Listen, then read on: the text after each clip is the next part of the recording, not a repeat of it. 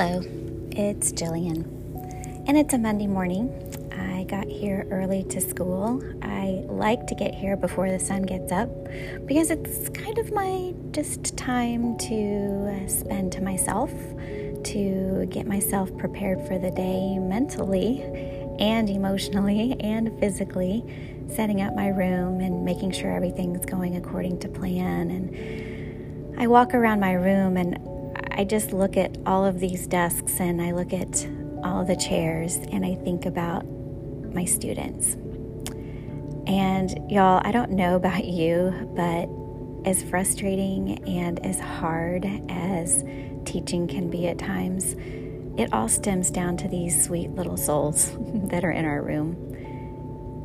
They're bright, they're adaptable, they're flexible, they're smart, they're kind. They understand that we can learn something new every day. They understand that mistakes are proof that they're trying. They talk about their learning. They know that when we learn hard things, our brains are growing. Isn't that what we should be doing too? We can be so inspired by these little lives that are right in front of us. They're so positive and they're so brave.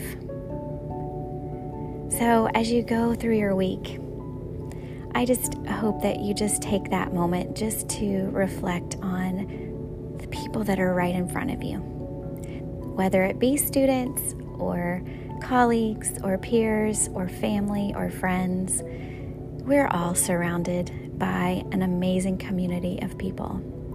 We believe in each other, we love each other, but especially these kids.